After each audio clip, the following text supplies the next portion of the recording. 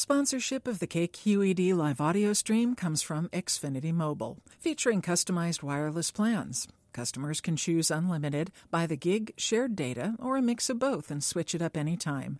Learn more at xfinitymobile.com. I'm Keith Donohue from Washington, D.C., where I used to write speeches for Jane Alexander at the National Endowment for the Arts. This is my first novel, The Stolen Child. The Stolen Child is the story of Henry Day, a 7-year-old kidnapped by a strange group living in the dark forest near his home. No ordinary kidnappers. They are fairy changelings, ageless beings whose secret community is threatened by encroaching modern life. I'll be reading from the first 2 chapters of the book, the first from Henry Day's perspective, and the second from the boy who is stolen and called Any Day. From Chapter 1. Don't call me a fairy. We don't like to be called fairies anymore. Once upon a time, fairy was a perfectly acceptable catch-all for a variety of creatures, but now it has taken on too many associations. Etymologically speaking, a fairy is something quite particular, related in kind to the naiads, or water nymphs, and while of the genus, we are sui generis. The word fairy is drawn from fée, Old French, fée, which itself comes from the Latin fata, the goddess of fate. The fée lived in groups called the fairy, between the heavenly and earthly realms. There exist in this world a range of sublunary spirits that carminibus coela possunt deducere lunam, and they have been divided since ancient times into 6 kinds: fiery, aerial, terrestrial, watery, subterranean, and the whole class of fairies and nymphs. Of the sprites of fire, water, and air, I know next to nothing, but the terrestrial and underground devils I know all too well. And of these there is infinite variety and attendant myth about their behavior, custom, and culture. Known around the world by many different names, lares, genii, fauns, satyrs, foliots, Robin Goodfellows, pucks, leprechauns, pukas, she, trolls. The few that remain live hidden in the woods and are rarely seen or encountered by human beings. If you must give me a name, call me Hobgoblin. Or better yet, I am a changeling, a word that describes within its own name what we are bound and intended to do. We kidnap a human child and replace him or her with one of our own. The hobgoblin becomes the child, and the child becomes the hobgoblin. Not any boy or girl will do, but only those rare souls baffled by their young lives or attuned to the weeping troubles of this world. The changelings select carefully, for such opportunities might come along only once a decade or so. A child who becomes part of our society might have to wait a century before his turn in the cycle arrives, when he can become a changeling and re-enter the human world. Preparation is tedious, involving close surveillance of the child and of his family and friends. This must be done unobserved, of course, and it's best to select the child before he begins school, because it becomes more complicated by then, having to memorize and process a great deal of information beyond the intimate family, and being able to mimic his personality and history as clearly as mirroring his physique and features.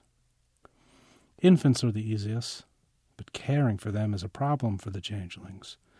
Age 6 or 7 is best. Anyone much older is bound to have a more highly developed sense of self. No matter how young or old, the object is to deceive the parents into thinking that this changeling is actually their child. More easily done than most people imagine. No, the difficulty lies not in assuming a child's history, but in the painful physical act of the change itself. First, start with the bones and skin, stretching until one shudders and nearly snaps into the right size and body shape. Then the others begin work on one's new head and face, which require the skills of a sculptor.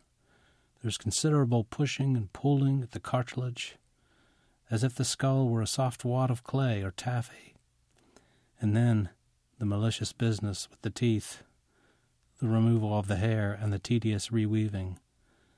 The entire process occurs without a gram of painkiller, although a few imbibe a noxious alcohol made from the fermented mash of acorns. A nasty undertaking, but well worth it, although I could do without the rather complicated rearrangement of the genitals. In the end, one is an exact copy of a child. 30 years ago, in 1949, I was a changeling who became a human again. I changed lives with Henry Day, a boy born on a farm outside of town. On a late summer's afternoon, when he was 7, Henry ran away from home and hid in a hollow chestnut tree. Our changeling spies followed him and raised the alarm, and I transformed myself into his perfect facsimile. We grabbed him, and I slipped into the hollowed space to switch my life for his. When the search party found me that night, they were happy, relieved, and proud, not angry as I had expected. Henry, a red-haired man in a fireman's suit, said to me, as I pretended to sleep in the hiding place. I opened my eyes and gave him a bright smile. The man wrapped me in a thin blanket and carried me out of the woods to a paved road, where a fire truck stood waiting, its red light pulsing like a heartbeat. The fireman took me home, to Henry's parents, to my new father and mother. As we drove along the road that night, I kept thinking that if that first test could be passed, the world would once again be mine. It is a commonly held myth that among the birds and beasts, the mother recognizes her young as her own, and will refuse a stranger thrust into the den or the nest. This is not so. In fact, the cuckoo commonly lays its eggs in other birds' nests, and despite its extraordinary size and voracious appetite, the cuckoo chick receives as much, indeed more, maternal care, often to the point of driving the other chicks from their lofty home. Sometimes the mother bird starves her own offspring because of the cuckoo's incessant demands. My first task was to create the fiction that I was the real Henry Day. Unfortunately, humans are more suspicious and less tolerant of intruders in the nest. The rescuers knew only that they were looking for a young boy lost in the woods, and I could remain mute. After all, they had found someone and were therefore content. As the fire truck lurched up the driveway to the Day's home, I vomited against the bright red door a vivid mess of acorn mash, watercress, and the exoskeletons of a number of small insects. The fireman patted me on the head and scooped me up, blanket and all, as if I were of no more consequence than a rescued kitten or an abandoned baby. Henry's father leapt from the porch to gather me in his arms, and with a strong embrace and warm kisses reeking of smoke and alcohol, he welcomed me home as his only son. The mother would be much harder to fool. Her face betrayed her every emotion. Blotchy skin chapped with salty tears, her pale blue eyes rimmed in red, her hair matted and disheveled. She reached out for me with trembling hands and emitted a small, sharp cry, the kind a rabbit makes when in the distress of the snare. She wiped her eyes on her shirt sleeve and wrapped me in the racking shudder of a woman in love.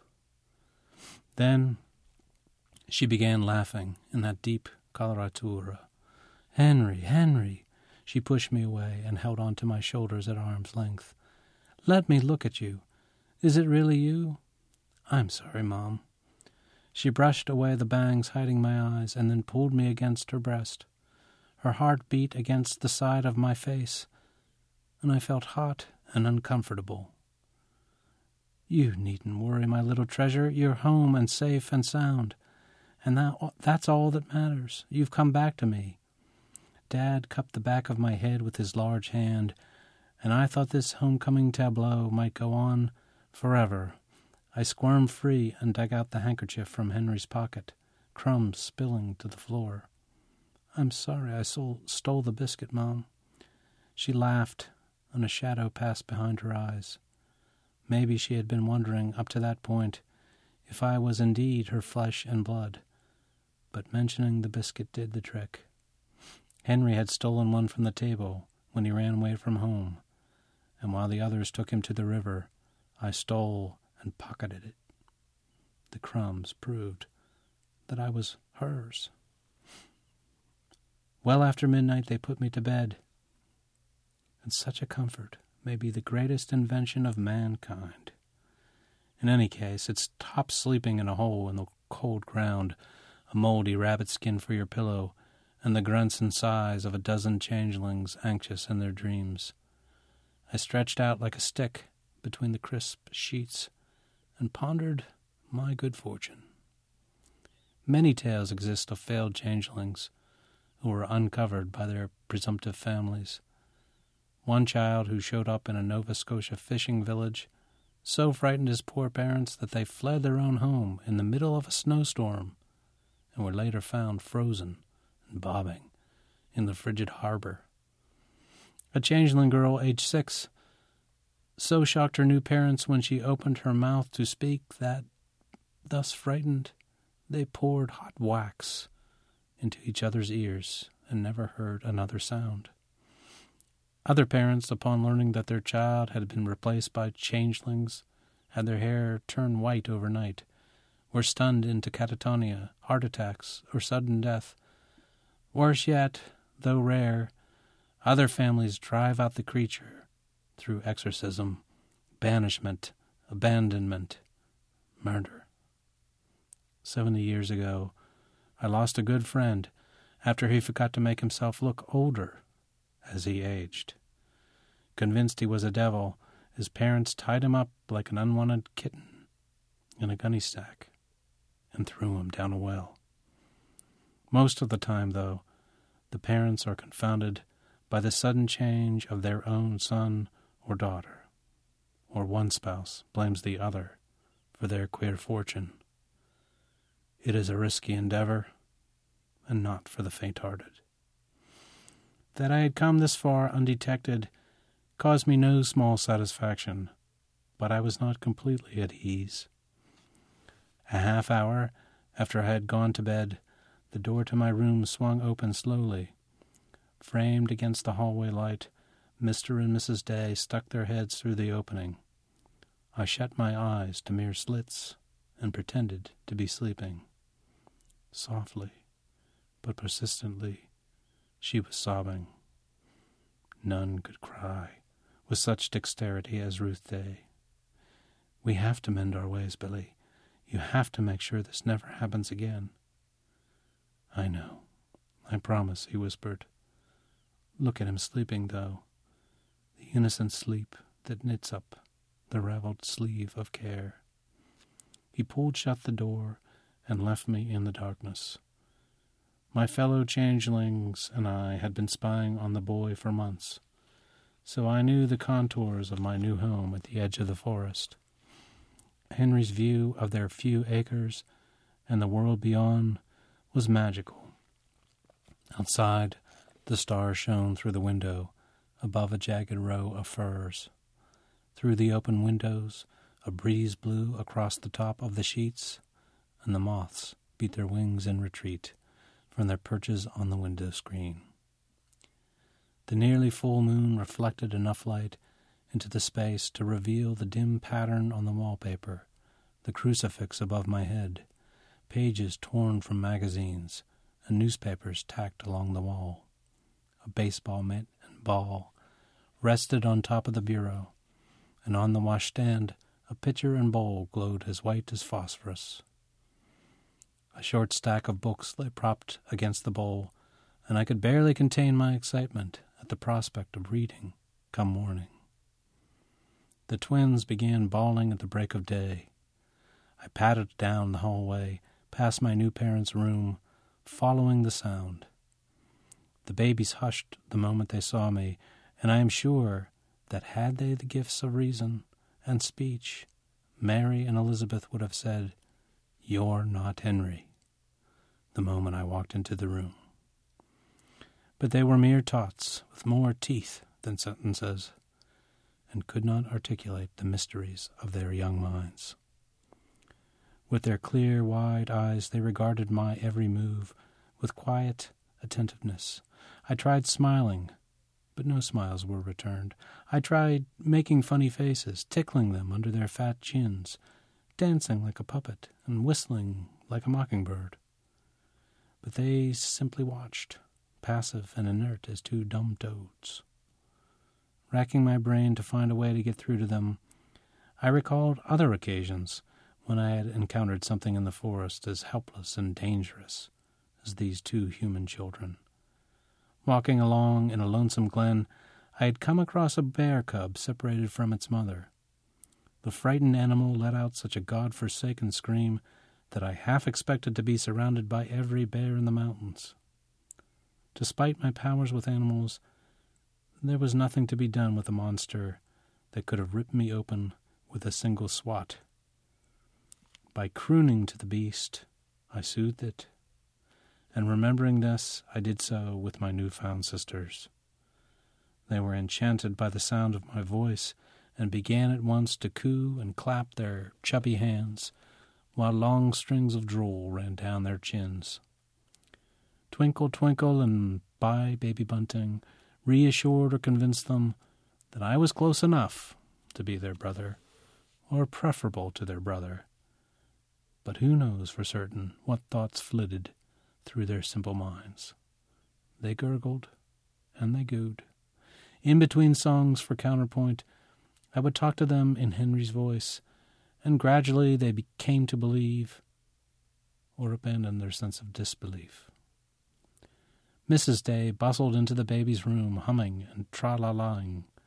Her general girth and amplitude amazed me. I had seen her many times before, but not quite at such close quarters. From the safety of the woods, she had seemed more or less the same as all adult humans. But in person, she assumed a singular tenderness, though she smelled faintly sour, a perfume of milk and yeast. She danced across the floor, throwing open curtains, dazzling the room with golden light, and the girls, brightened by her presence, pulled themselves up by the slats of their cribs. I smiled at her, too. It was all I could do to keep from bursting into joyous laughter. She smiled back at me as if I were her only son. "Help me with your sisters, would you, Henry?" I picked up the nearest girl and announced very pointedly to my new mother, "I'll take Elizabeth."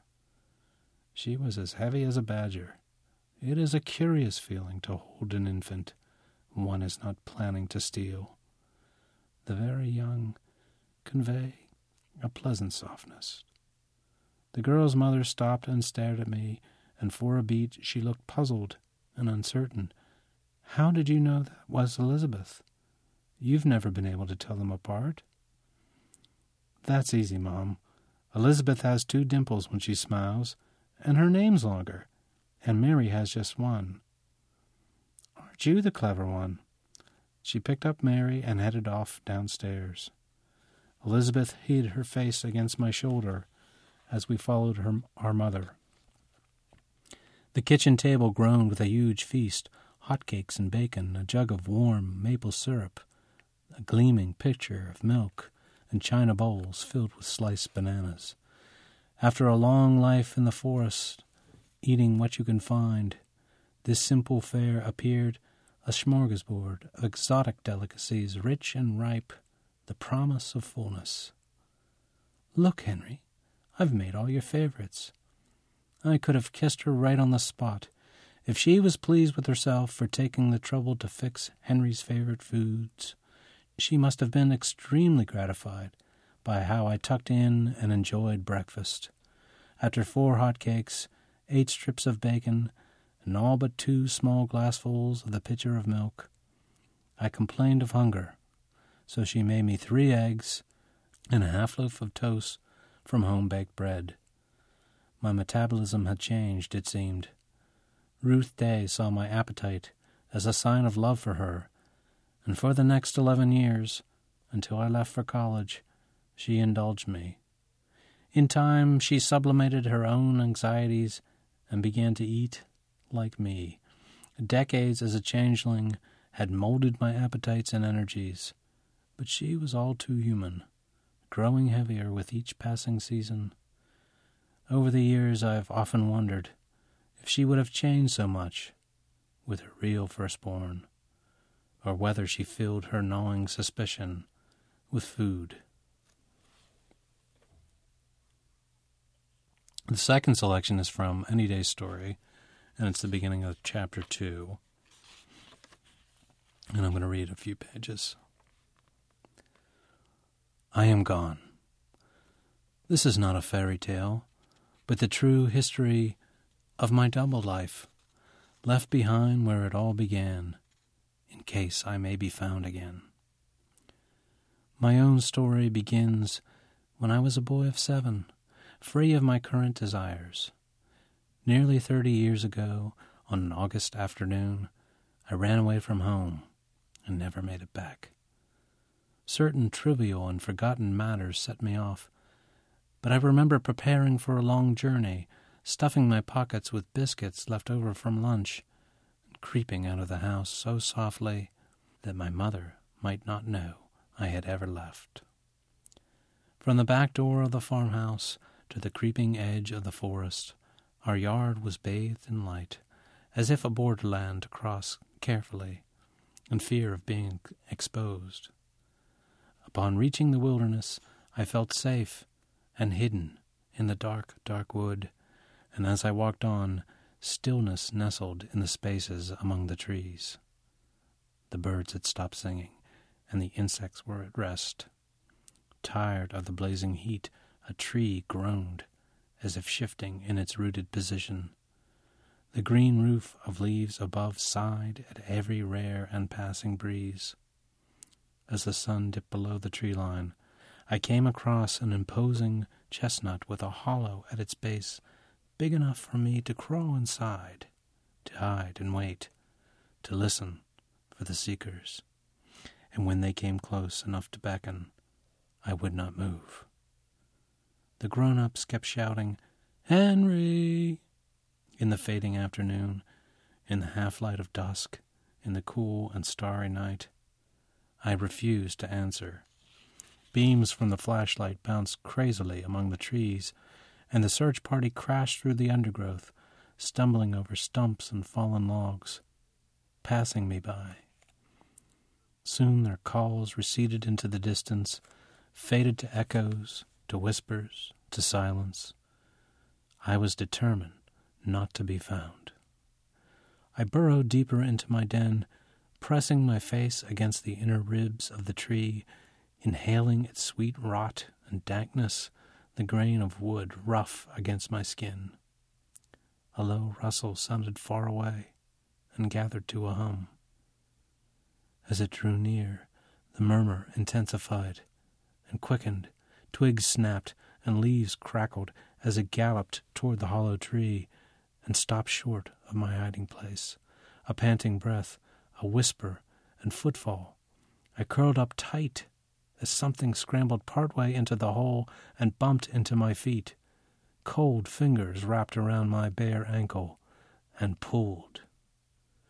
They ripped me from the hole and pinned me to the ground. I shouted once before a small hand clamped shut my mouth, and then another pair of hands inserted a gag. In the darkness their features remained obscure, but their size and shape were the same as my own. They quickly stripped me of my clothes and bound me like a mummy in a gossamer web. Little children, exceptionally strong boys and girls, had kidnapped me. They held me aloft and ran. Racing through the forest at breakneck speed on my back, I was held up by several pairs of hands and bony shoulders. The stars above broke through the canopy, streaming by like a meteor shower, and the world spun away swiftly from me in darkness. The athletic creatures moved about with ease, despite their burden, navigating the invisible terrain and obstacles of trees without a hitch or stumble. Gliding like an owl through the night forest, I was exhilarated and afraid. As they carried me, they spoke to one another in a gibberish that sounded like the bark of a squirrel or the rough cough of a deer. A hoarse voice whispered something that sounded like, "Come away," or "Henry Day." Most fell silent, although now and then one would start huffing like a wolf. The group, as if on signal, slowed to a canter along what I later discerned to be well-established deer trails that served the denizens of the woods. Mosquitoes lit upon the exposed skin on my face, hands, and feet, biting me at will and drinking their fill of my blood. I began to itch and desperately wanted to scratch. Above the noise of the crickets, cicadas, and peeping frogs, water babbled and gurgled nearby. The little devils chanted in unison until the company came to a sudden halt. I could hear the river run, and thus bound, I was thrown into the water. Drowning is a terrible way to go. It wasn't the flight through the air that alarmed me, or the actual impact with the river, but the sound of my body knifing through the surface. The wrenching juxtaposition of warm air and cool water shocked me most. The gag did not come out of my mouth. My hands were not loosed. Submerged, I could no longer see, and I tried for a moment to hold my breath, but then felt the painful pressure in my chest and sinuses as my lungs quickly filled. My life did not flash before my eyes. I was only 7, and I did not call out for my mother or father or to God. My last thoughts were not of dying, but of being dead. The waters encompassed me, even to my soul. The depths closed round about, and weeds were wrapped about my head. Many years later, when the story of my conversion and purification evolved into legend, it was said that when they resuscitated me, out shot a stream of water, a swim with tadpoles and tiny fishes. My first memory is of awakening in a makeshift bed, dried snot caked in my nose and mouth, under a blanket of reeds. Seated above on rocks and stumps, and surrounding me, were the fairies, as they called themselves, quietly talking together as if I were not even there. I counted them, and, including me, we were an even dozen. One by one they noticed me awake and alive. I kept still, as much out of fear as embarrassment, for my body was naked under the covers. The whole scene felt like a waking dream, or as if I had died and had been born again. They pointed at me and spoke with excitement. At first, their language sounded out of tune, full of strangled consonants and static. But, with careful concentration, I could hear a modulated English. The fairies approached cautiously, so as not to startle me, the way one might approach a fallen fledgling or a fawn separated from its doe. "We thought you might not make it. Are you hungry? Are you thirsty? Would you like some water?" They crept closer, and I could see them more clearly. They looked like a tribe of lost children, 6 boys and 5 girls, lithe and thin, their skin dusky from the sun and a film of dust and ash. Nearly naked, both males and females wore ill-fitting shorts or old-fashioned knickerbockers, and 3 or 4 had donned threadbare jerseys. No one wore shoes, and the bottoms of their feet were calloused and hard, as were their palms. Their hair grew long and ragged, in whirls of curls or in knots and tangles. A few of them had a complete set of original baby teeth, while others had gaps where teeth had fallen out. Only one, who looked a few years older than the rest, showed 2 new adult teeth at the top of his mouth. Their faces were very fine and delicate. When they scrutinized me, faint crow's feet gathered at the corners of their dull and vacant eyes. They did not look like any children I knew, but ancients in wild children's bodies. They were fairies. Although not the kind from books, paintings, and the movies, nothing like the 7 dwarfs or munchkins, midgets, tom thumbs, brownies, elves, or those nearly naked flying sprites at the beginning of Fantasia, not little red-headed men dressed in green and leading to the rainbow's end, not sent as helpers, nor anything like the ogres, trolls, and other monsters from the Grimm brothers or Mother Goose. Boys and girls, stuck in time, ageless, feral as a pack of wild dogs. A girl, brown as a nut, squatted near me and traced patterns in the dust near my head. "My name is Speck." The fairy smiled and stared at me. "You need to eat something." She beckoned her friends closer with a wave of her hand. They set 3 bowls before me, a salad made from dandelion leaves, watercress, and wild mushrooms, a hill of blackberries plucked from the thorns before dawn, and a collection of assorted roasted beetles. I refused the last, but washed down the fruit and vegetables with clear, cold water from a hollowed gourd. In small clustered they watched intently, whispering to one another and looking at my face from time to time, smiling when they caught my eye. 3 of the fairies approached to take away my empty dishes. Another brought me a pair of trousers. She giggled as I struggled beneath the reed blanket, and then she burst out laughing as I tried to button my fly without revealing my nakedness. I was in no position to shake the proffered hand when the leader introduced himself and his cronies. "I am Eagle," he said, and swept back his blond hair with his fingers. "This is Bika." Bika was a frog-faced boy, a head taller than the others. "And this is Onions." Dressed in a boy's striped shirt and short pants held up by suspenders, she stepped out to the front. Shielding her eyes from the sun with one hand, she squinted and smiled at me, and I blushed to the breastbone. Her fingertips were green from digging up the wild onions she loved to eat. When I finished dressing, I pulled myself up on bent elbows to get a better look at the rest of them. "I'm Henry Day," I croaked, my voice raw with suffering. "Hello, Any Day?" Onion smiled, and everyone laughed at the appellation. The fairy children began to chant, "Any Day, Any Day," and a cry sounded in my heart. From that time forward, I was called Any Day, and in time I forgot my given name, although on occasion it would come back part of the way as Andy Day or Anyway. Thus christened, my old identity began to fade, much as a baby will not remember all that happened before it is born. To lose one's name is the beginning of forgetting.